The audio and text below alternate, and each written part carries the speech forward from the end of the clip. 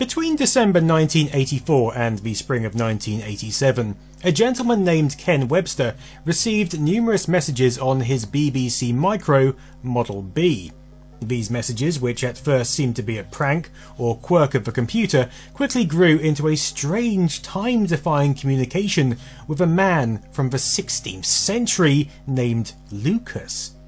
This might be dismissed as a simple ghost story or urban legend had the details not been so difficult to explain away. Thankfully, Ken chronicled the events in this book, The Vertical Plane, published in 1989, a tome that's so rare that this one cost me £165 to get hold of. But despite its relative obscurity, the events were so compelling they were subject to various investigations by official bodies and even featured in an episode of Out of This World from 1996. To this day, they've never really been explained. Now, before we get into it, I'd like to draw your attention to a place where you can find equally as fascinating documentaries. Thank you to sponsor CuriosityStream for making this video possible, a subscription-based streaming service that offers thousands of compelling documentaries from the more supernatural, such as Curse of the Phantom, to Hack the Moon, that discusses the technology behind the Apollo missions. CuriosityStream adds new shows every week and addresses our lifelong quest to learn more and understand what's really going on. Head to curiositystream.com/nerd for unlimited access to the world's top documentaries and use promo code NERD to save 25%. That equates to just $14.99 per year. 12 months! That's one hell of a deal, if you ask me. Ken Webster was born in the Lake District in 1955. He graduated the University of Aberystwyth in 1976 and shortly after, in 1984, found himself in the village of Dodleston in the United Kingdom in a small abode known as Meadow Cottage. Dodleston is a small and quaint village. It has a pub called the Red Lion which still exists and operates to this day. And it's a few metres further down the road at the corner of Kinnerton and Church Road that you'll find Meadow Cottage. You can see it's an old converted farm building divided up into a medley of small dwellings. This image taken of Meadow Cottage in 1986 shows how little it has changed. It still even appears to have the same front door. But it's within this home during the autumn of 1984 where Ken's story begins.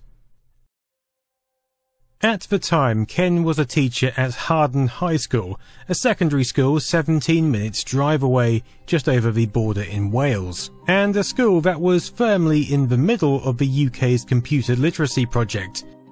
Margaret Thatcher's government were keen to push the UK forward as a leader in computing, and so, in conjunction with the BBC, had brought Acorn Computers on board to create the BBC Micro. This home computer would have its own television programme to ease the masses into home computing, and soon after almost every school in the UK would be kitted out with these machines. Harden was one of the luckier schools and had enough setups to loan out to teachers so they could work on and acquaint themselves with the hardware. Living in the cottage at this stage were Ken, his girlfriend Debbie, who was notably some 10 years younger, and a friend passing through, Nick, who slept in the upstairs studio whilst Ken and Debbie took the bedroom. Ken had decided to hire out a BBC Micro so that Nick could work on some English performance projects using the word processor Edward. Now, this is the Edward chip. The BBC Micro was an incredibly capable yet expandable machine, so in addition to the operating system and basic ROMs, you could add your own custom ones, giving the machine built-in capability. A lot of school-bound micros would have this installed as standard, the rationale given in the Edward Teacher's Guide being to provide secondary pupils with the opportunity to experience something they might expect to encounter in the outside world in a manner that meets their needs and matches their abilities. However, it would provide Meadow Cottage with an experience that no one had expected. Edward is accessed by booting the BBC normally, then typing Edward and return. We're then presented with a list of options, and pressing C will start a new document. You then have to type in a document name, and when you exit out of the document, Edward will then automatically ask if you want to save the document. As Christmas ebbed closer, the household decided to pop out to their friend David Lovell's house, leaving the BBC Micro on, albeit at the boot screen. On return, Ken decided to have a glance at some of Nick's work. However, upon calling up the disk contents using Edward's index command, had found a file called KDN, which read as follows. Ken, Deb, Nick. True are the nightmares of a person that fears, safe are the bodies of the silent world. Turn, pretty flower, turn towards the sun, for you shall grow and sow. But the flower reaches too high and withers in the burning lights. Get out your bricks. Pussycat, pussycat went to London to seek fame and fortune. Faith must not be lost, for this shall be your redeemer. Given it wasn't something Nick had created, they mostly brushed it off as a prank by John, a friend who occasionally popped around to record some guitar tracks with Ken, with a view to possibly starting a band. But Ken couldn't help but feel a chill run down his spine. The computer went back to school, and another wasn't borrowed until February 1985. Again, one evening it was accidentally left on, and again a new file appeared, Reate, seemingly the latter part of Create. I write on behalf of many. What strange words thou speak, although I must confess that I hath also been ill-schooled. Sometimes methinks alterations are somewhat barful, for they break many asleep in mine bed. Thou art goodly man, who hath fanciful woman who dwell in mine home. I have no want to affray, for only since mine half-witted antic has ripped a twain mine bound, hath I been wreathed tonight. I have seen many alterations, lastly Charge House and their home. 'Tis a fitting place, with lights which devil maketh, and costly things that only mine friend Edmund Grey can afford, or the king himself. 'Twas a great crime to have bribed mine house. L.W. The first message had almost been dismissed, but there was something deeply mysterious about these new words emanating from the BBC Micro.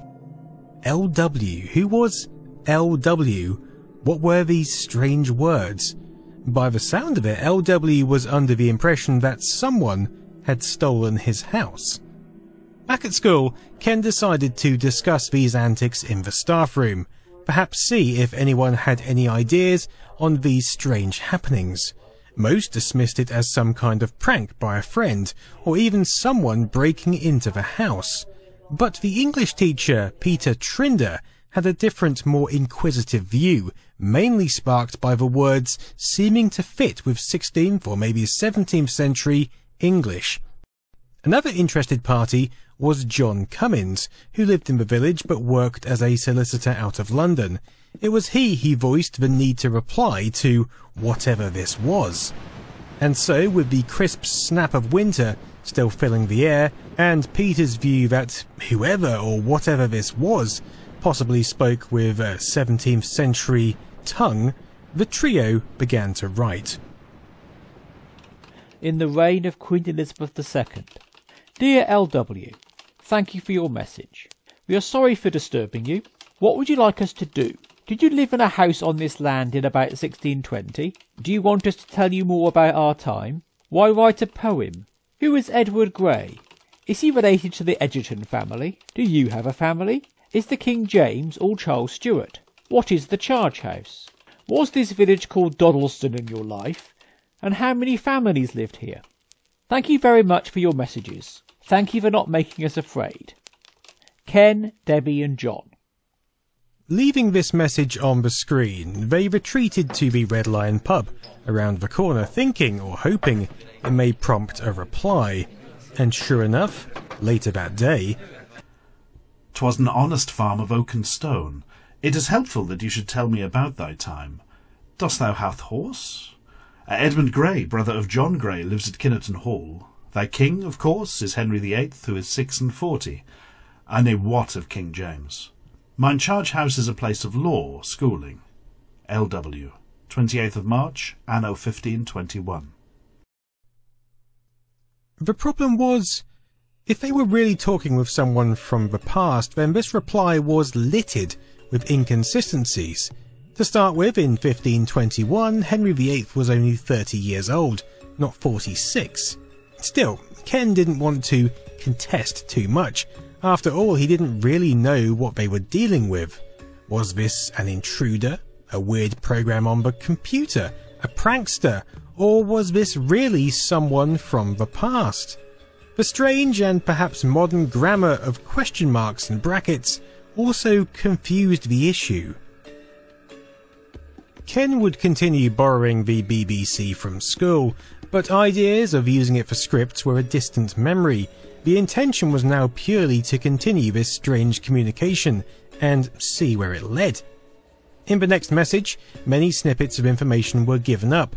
That the time traveller's house had redstone footings, that he has to sow barley early for ale, and that he needed to go to Nantwich to visit a farming friend, Richard Wishall. Strange information to convey. The traveller seemed keen to make it clear that Ken was trespassing in his house, however, and on this occasion signed off with a name, Lucas. A name that would be further expanded out on subsequent messages to Lucas Wainman, LW. This raft of information was unexpected but began to provide a basis for fact-checking and investigation. A story was being built up.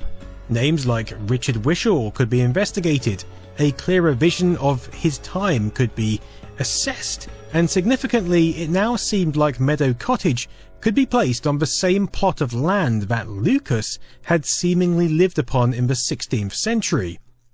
Red stone could be found under the kitchen and soil around Meadow Cottage, which seemed to tie in with the description of Lucas's house.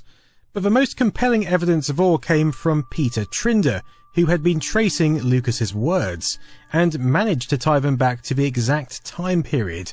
Not just the words either, but the sentence construction and the distinct combination of words with use of Latin could all be pinpointed back to the Cheshire era in the mid-16th century. The earlier inconsistencies also appeared to correct themselves. During further discourse, Lucas reveals himself to be living during the era of Henry VIII's marriage to Catherine Parr, so sometime between 1543 and 1547, and claimed to have studied at Brasenose College in Oxford. However, when Ken wrote back mentioning he was from 1985, this further complicated the matter. You said your time be 1985. We thought you were all from 2109, like your friend whom didst bring Leames Boyst, pray.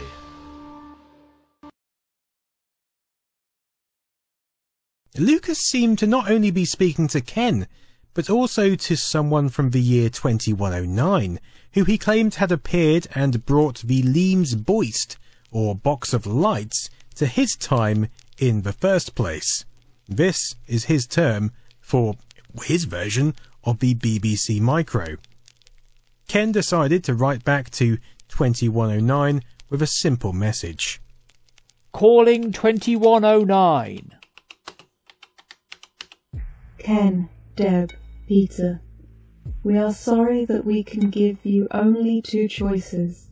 One, that you either have your predicament explained in such a non-rhyme way that you may have instant understanding but cause what should not happen, or two, try to understand that you three have a purpose that shall in your lifetime changes the face of history. We, 2109, must not affect your thoughts directly, but give you some sort of guidance that will allow room for your own destiny. All we can say is that we are all part of the same God, whatever he, it, is. This direct and strangely spelt response then seemed to be from the future. Two apparent lines of communication were now open, and this time slip suddenly seemed to have purpose, although it was beyond the understanding of Ken, Debbie, and Peter. At this point, Nick had moved out. To add to this situation, there also seemed to be a raft of paranormal activity happening in the cottage during this time. Tins would stack themselves up in the kitchen, chalk markings appeared around the house, sometimes with words. The sounds of walking could be heard, and strange feet impressions would appear on surfaces. On the 15th of May, Debbie noted, I dropped Ken off at school after spending the night at East Green, then drove over to the cottage to feed the cats. It was 9 AM. It was not till I walked up the path to the front door that I sensed something was very wrong. Perhaps it was the cats sitting on the garden wall watching me rather than circling my feet as they usually do, which prompted this unease. I turned the key in the lock and pushed the door open. In the living room, I came face to face with a 6-foot-high pile of furniture. It appeared to me in that instant to have been tossed by the little finger of a giant. Instantly, I took a step back and out of the door and slammed it shut. The cat still watched me in silence from the wall. I didn't know quite what to do. Whatever was happening at the cottage was no longer just an intriguing puzzle. It was now a destructive and potentially dangerous situation, with the humble BBC still innocently left blinking at the heart of the conundrum. Shortly after, Debbie investigated ley lines, direct alignments related to ancient landmarks, and found one to be running almost directly through their cottage. Following this, she began to receive visions of Lucas, and even dreams where she apparently interacted with him. With the situation becoming ever more unusual, Peter Trinder had convinced Ken to go to the Society for Psychical Research and see what their view was. It was John Bucknell and Dave Welch who had arrived from the SPR, and after a few initial unsuccessful sittings, they proposed a test where they would write 10 questions on the BBC to this entity, or entities known as 2109, in isolation from Ken and the rest of the household. Then they would delete them. If a reply to the questions came, then Ken's group should alert them immediately. Several days passed, and a response came back. David, John, David, you interfere with communication. Next time you decide to perform your little experiment, you must be clear from here. We suggest you try someone else to sit with Debbie. Yes, we are what you would call a tachyon universe, but your understanding is incorrect. We ask nothing more of you than to carry on as you would prefer. We will have John present if given choice, or you may bring another as mentioned. No, it is no concern to us that this is not proved. We will give you a plotting of a star next time. We move at a speed so that we cover every point in your time and universe. We have no form and feed of a neat energy that you will not have heard of, 2109. On hearing this, Dave Welch responded, 2109 had not answered the questions, but it seemed they had picked up all the questions left for them in the same order. Finally, it appeared that Ken, Debbie, and Peter had proof. They had been categorically denied access to these questions during the test, and given 2109 seemed to know what they were, they could now be excluded as possible hoaxers themselves. At least, that's what they hoped. In reality, the SPR went quiet. They began to speculate that perhaps sensitive microphones could have been carefully placed to pick up the sounds of typing, which could then be used to deduce what had been written on the computer. They also suggested that perhaps someone was using the earth wire of the electricity supply to send and receive data through the micro. Whatever their view, John shortly after left the SPR, Dave Welch disappeared without a trace, and an official report was curiously never filed. Here I've got a copy of Mail on Sunday, dated 29th of December 1985, a period of significant snowfall across the UK, among the duty-free terror, of course. But the paper is significant because shortly after this debacle, Ken, Debbie and Peter reached out to the Chester Observer about their ordeal. Now, I couldn't source a copy of that particular publication, but various other newspapers reported on Ken's story, including this one.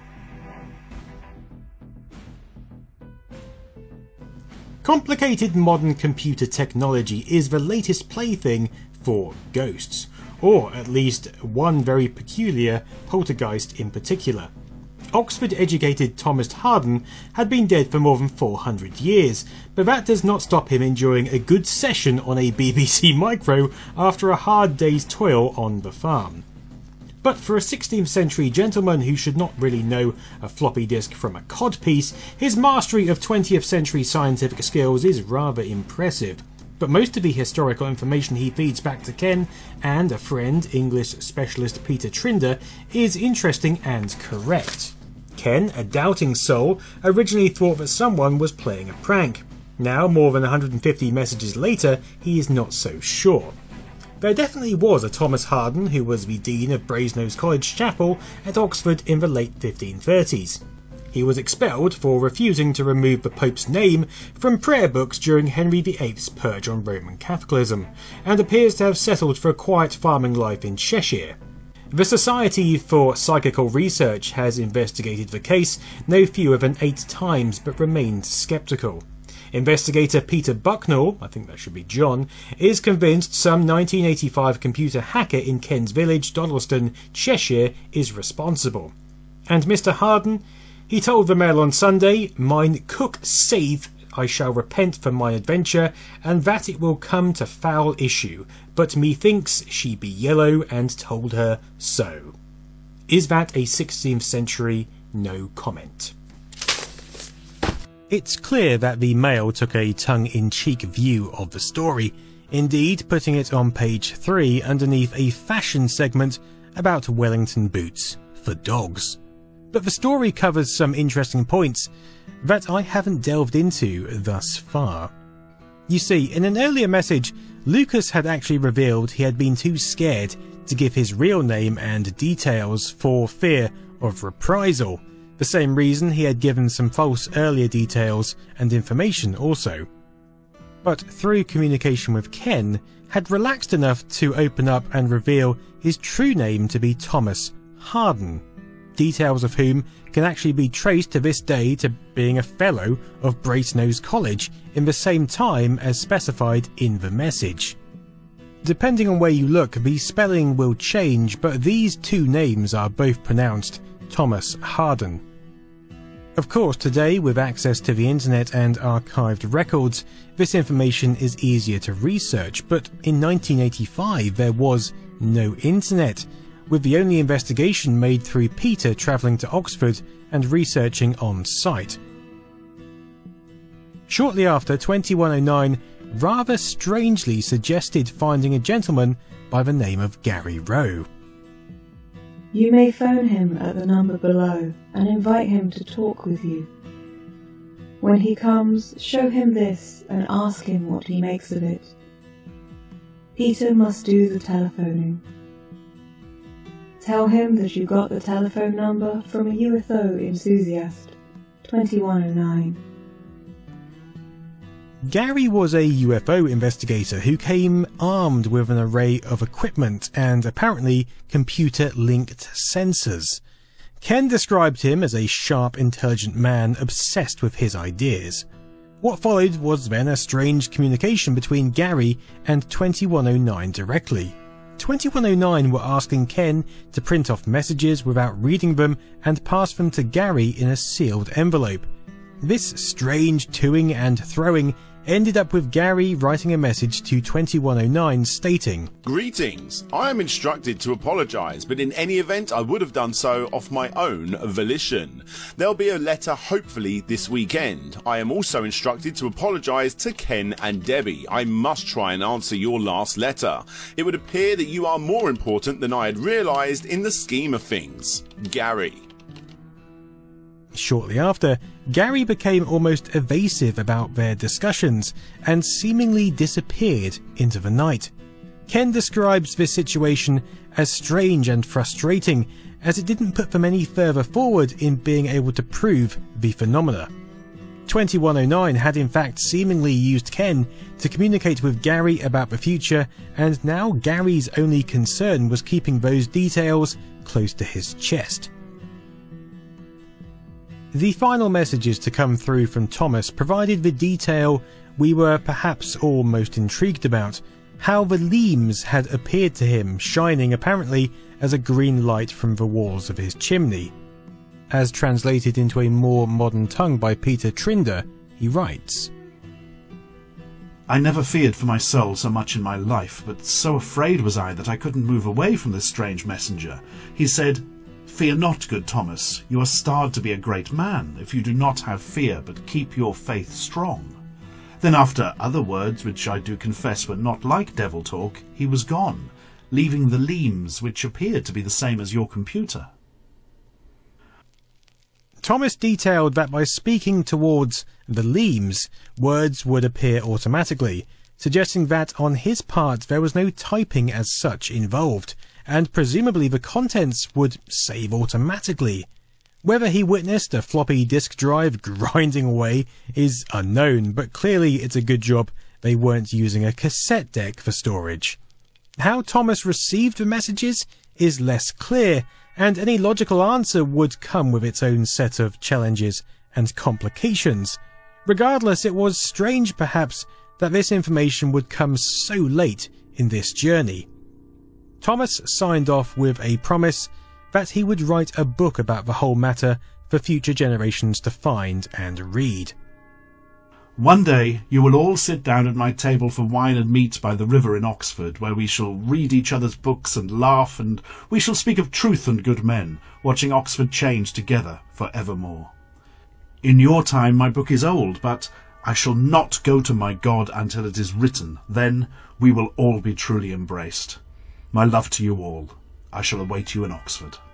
Thomas Harden." With 2109 also finishing their communication shortly after. There is another person to come. They will be the help we need. You will know them when they come.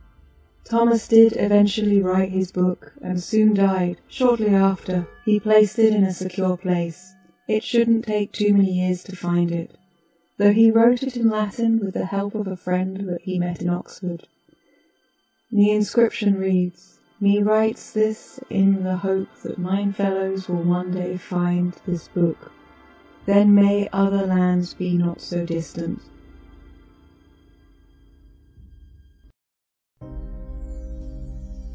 Putting an end to this rather strange affair, but also dangling a carrot that if anyone should find Thomas's original book, his original account of this adventure from the 16th century perspective, then it would once and for all prove that everything suggested here was, in fact, the truth. Who knows, maybe one day someone will find this book tucked away under an Oxford College floorboard. Maybe I'll go on the quest myself. It would certainly make for a compelling follow-up video. But until then, it's very much a single-sided ghost story, albeit with various witnesses, and a BBC Micro at the heart of it.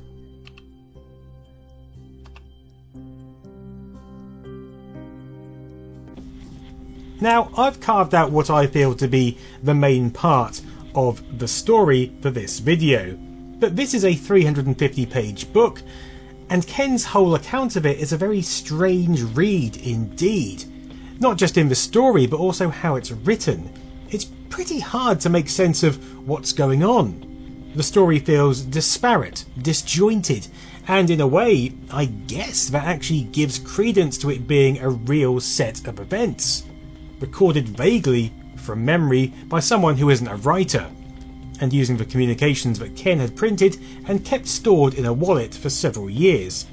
Indeed, this book wouldn't be written until, or at least not printed until 1989, some 3 years after the events finished.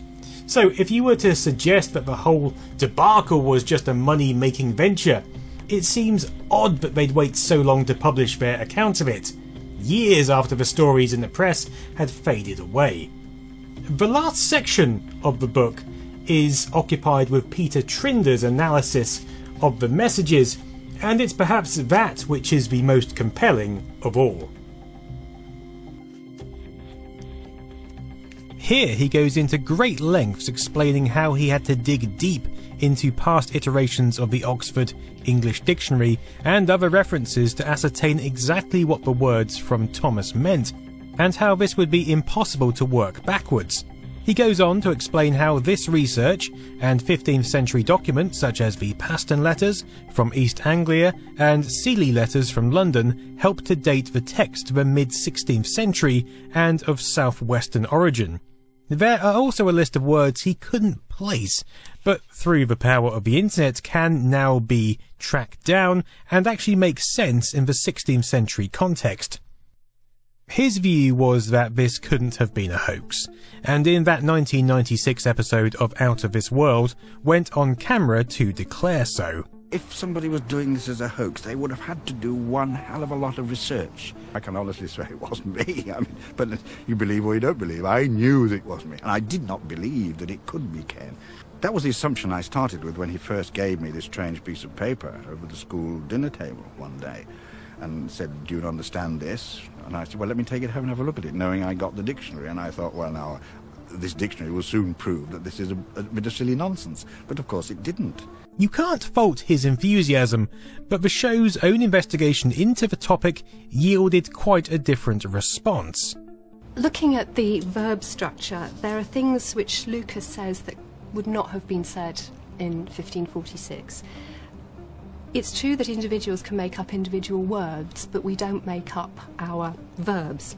It's possible, or it was possible in England in 1546 to say I do, thou dost, he, she or it doth, he, she or it does.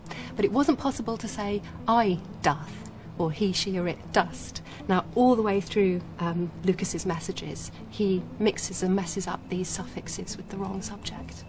If it's meant to look like early modern English writing, it doesn't even look close. Ken and Debbie's appearance on the same show was very different, and although they were interviewed, declined to be shown on camera. Do you think there could be a normal explanation for what was going on? I'm sure there will be a normal explanation, but not currently, no. I mean, I'm as puzzled as the next person as to what was happening. All I managed to do was to record what happened. We've had the Lucas's messages analysed by two experts. They have said that these are definitely not from the 16th century. They are like 20th century hoaxes. I suppose there's an academic in the land who would say, this is real. Not anybody wanted to keep their position. And to be fair to Ken, this was the 90s. Anything weird back then had a huge stigma attached to it. I actually tracked down who I believed to be Ken Webster myself. However, he assured me that I had the wrong person, telling me that he gets messages like this from time to time and detailing all the other Ken Websters that exist. So maybe I did have the wrong person, or maybe Ken just wants to wash his hands of this debacle completely. As for the man named Gary Rowe, well, he has made several apparent appearances on forums and message boards, still apparently a believer in the whole debacle. I had the opportunity to investigate these happenings firsthand. No, I am not some away with the fairies wishful believer. I investigated with professional detachment, not bothered what I would find, fake or fact. I left no stone unturned and used cutting-edge science to get to the truth. In fact, I believe it was the first computer-controlled psychic investigation recorded in the world. I don't care two hoots if nobody ever believes it. I know it really happened. It changed my life. It is going to change yours. The book will one day be ISBN recorded under the history section. It is a monumental historical marker in the ribbon of time. Whether this is actually Gary Rowe is a pertinent question. It may well be, but even if it is, we don't really know his original involvement. We only know what we've been told. Ken's friend John has also popped up in the odd forum. Back in 2007, he wrote on unexplainedmysteries.com, I actually lived in the house with Ken Webster a few years prior to the occurrences he wrote about in the book, and I have to say that I never experienced any of the phenomenon that Ken did, and I would have to say that the cottage never had any bad or odd vibes. In fact, it was one of the most peaceful places you could imagine. But also, Ken was a pretty serious type of person. He had a great sense of humour, but was a fairly solitary and sensitive kind of guy. Certainly not the type of person to leave himself open to public ridicule, especially not by writing a book that would make him out to be a bit of a loon. Really, like many of these stories, it's down to our own investigation, imagination and intuition to unravel what was going on here. Do I believe it myself? No. I consider myself pretty open-minded, but there are too many loose ends, inconsistencies and areas which are just left hanging in the air. The SPR, for example, never really seemed to grasp the technology they were dealing with. Data being sent down the earth wire just sounds ridiculous, and yet they never seemed to ponder more realistic ideas, such as perhaps a dummy version of Edward could have been programmed into the micro, collecting keystrokes as it went. It's perhaps far-fetched in itself, but not so far-fetched as the reality. Then there's the mysterious tachyon entities from 2109, who seem to enter at just the right moment to act as a scapegoat for many of the historical inaccuracies given by Lucas. They're the ones that coin time as being held in a vertical plane, and in later sections of the book they make claims of interfering with and altering Lucas's messages in order to make them easier for Ken to understand. This is also the explanation given for the bizarre use of grammar in those earlier messages. Then there's the fact that 2109 use weird spelling themselves. You could argue this is due to language continuing to evolve up until that time, but the spelling is wildly inconsistent, with some words being spelt with 3 or 4 different variations. A quirk of the phenomena, perhaps, but the reality is, it makes it feel like a poorly thought out hoax. In fact, from the point they enter, the vibe given off is that the orchestrator of this whole campaign becomes overwhelmed with the task, leaving too many loose threads. It's like watching Lost all over again. Then there's the strong correlation between the number of times that Debbie was left alone and messages appearing on the computer. It's strange that during the SPR investigations and when other people were in the house, nothing seemed to happen. This is, of course, by Ken's own account, which, along with the fact he intentionally seems to imply how skeptical he was of the whole endeavour and that he really didn't care, makes it feel like a forced double bluff. But then there are also various intriguing details which, although might appear as a fabrication from the human mind, could actually be argued as a supernatural, coincidence or happening. The fact that Lucas became Thomas Harden with 2 spelling variations but coincidentally sharing the same name as the school and village that Ken and Peter taught at almost feels too serendipitous. But then in medieval times people were often referred to as Thomas from Harden before family names were adopted. So given his location, maybe this actually does fit well with the story and his subsequent discovery on the Brasenose Register. Whatever you conclude, there's no denying that the whole thing is weird. It's weird in its nature, it's weird in its portrayal, and it's also weird from a technical standpoint. Some have suggested that the whole debacle may have been more convincing had the BBC been networked up. rather than sitting as a closed system. But really, would that have made a difference? If it were networked, it still infers the existence of a time-traversing box connected to it that messages were passed through. A network might fit with our conventional modern-day view of sending and receiving messages, but it still doesn't explain away this supernatural element. Besides, the EcoNet functionality of the Beeb was rather limited, and so even if it were connected to a network, anything like this was outside of its scope. And it's that premise which really structures my view. This is a vintage technology channel, not a ghost channel. My view is naturally going to be skeptical and weighed towards the confines of how a BBC Micro can operate in the real world, which, apart from the workings of Edward, this tale is securely outside of. Whatever your view, you can't deny that it's an intriguing and compelling story, even if you extract all the time-travelling elements and ghost scenarios. But in my view, that's mainly because it makes use of that mighty piece of engineering, the BBC Micro. After all, that's why I've covered it. If you want to delve deeper into the story and get some other perspectives, then I thoroughly recommend these sources. There you'll find deeper and darker insights than I can go into here. As I started researching into this, I just found myself going deeper and deeper down so many holes of research. I could spend my life here.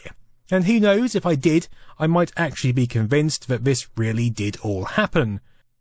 After all, there are plenty of people who are completely convinced of its reality. Maybe they just want to be convinced of its reality, but there's plenty of similar cases of the electronic voice phenomenon to explore. But the Dark Histories podcast I found to be particularly fascinating, and it's a good place to start. As I was saying earlier, if there's enough interest in this video, I may delve deeper, so if you'd like to see an episode where I head down to Brasenose College and seek a book written in the 16th century, or you'd like me to head over to Dodleston and set up camp inside Meadow Cottage with a BBC Micro, if I can even do that, then please let me know in the comments. I feel 2022 could definitely be a good year for excursions and investigations. But until next time, I've been Nostalgia Nerd. Toodaloo.